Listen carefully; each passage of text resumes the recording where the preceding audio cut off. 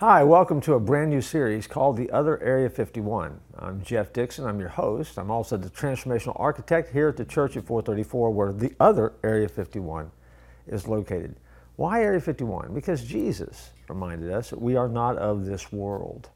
And so much that we think about when it comes to Area 51 and the secrets that might be there, we think of them as being otherworldly, if you will.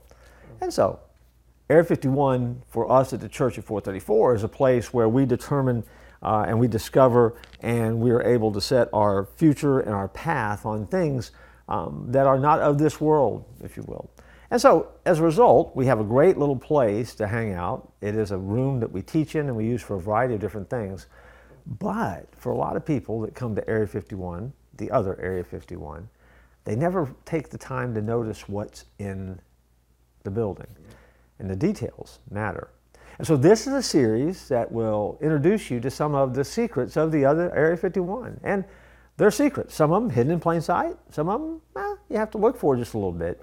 All of them have a little bit of meaning, and the details matter. And that's what this series is all about. And so, if you're ready, next time you see this graphic, other Area 51, that's what you're getting into.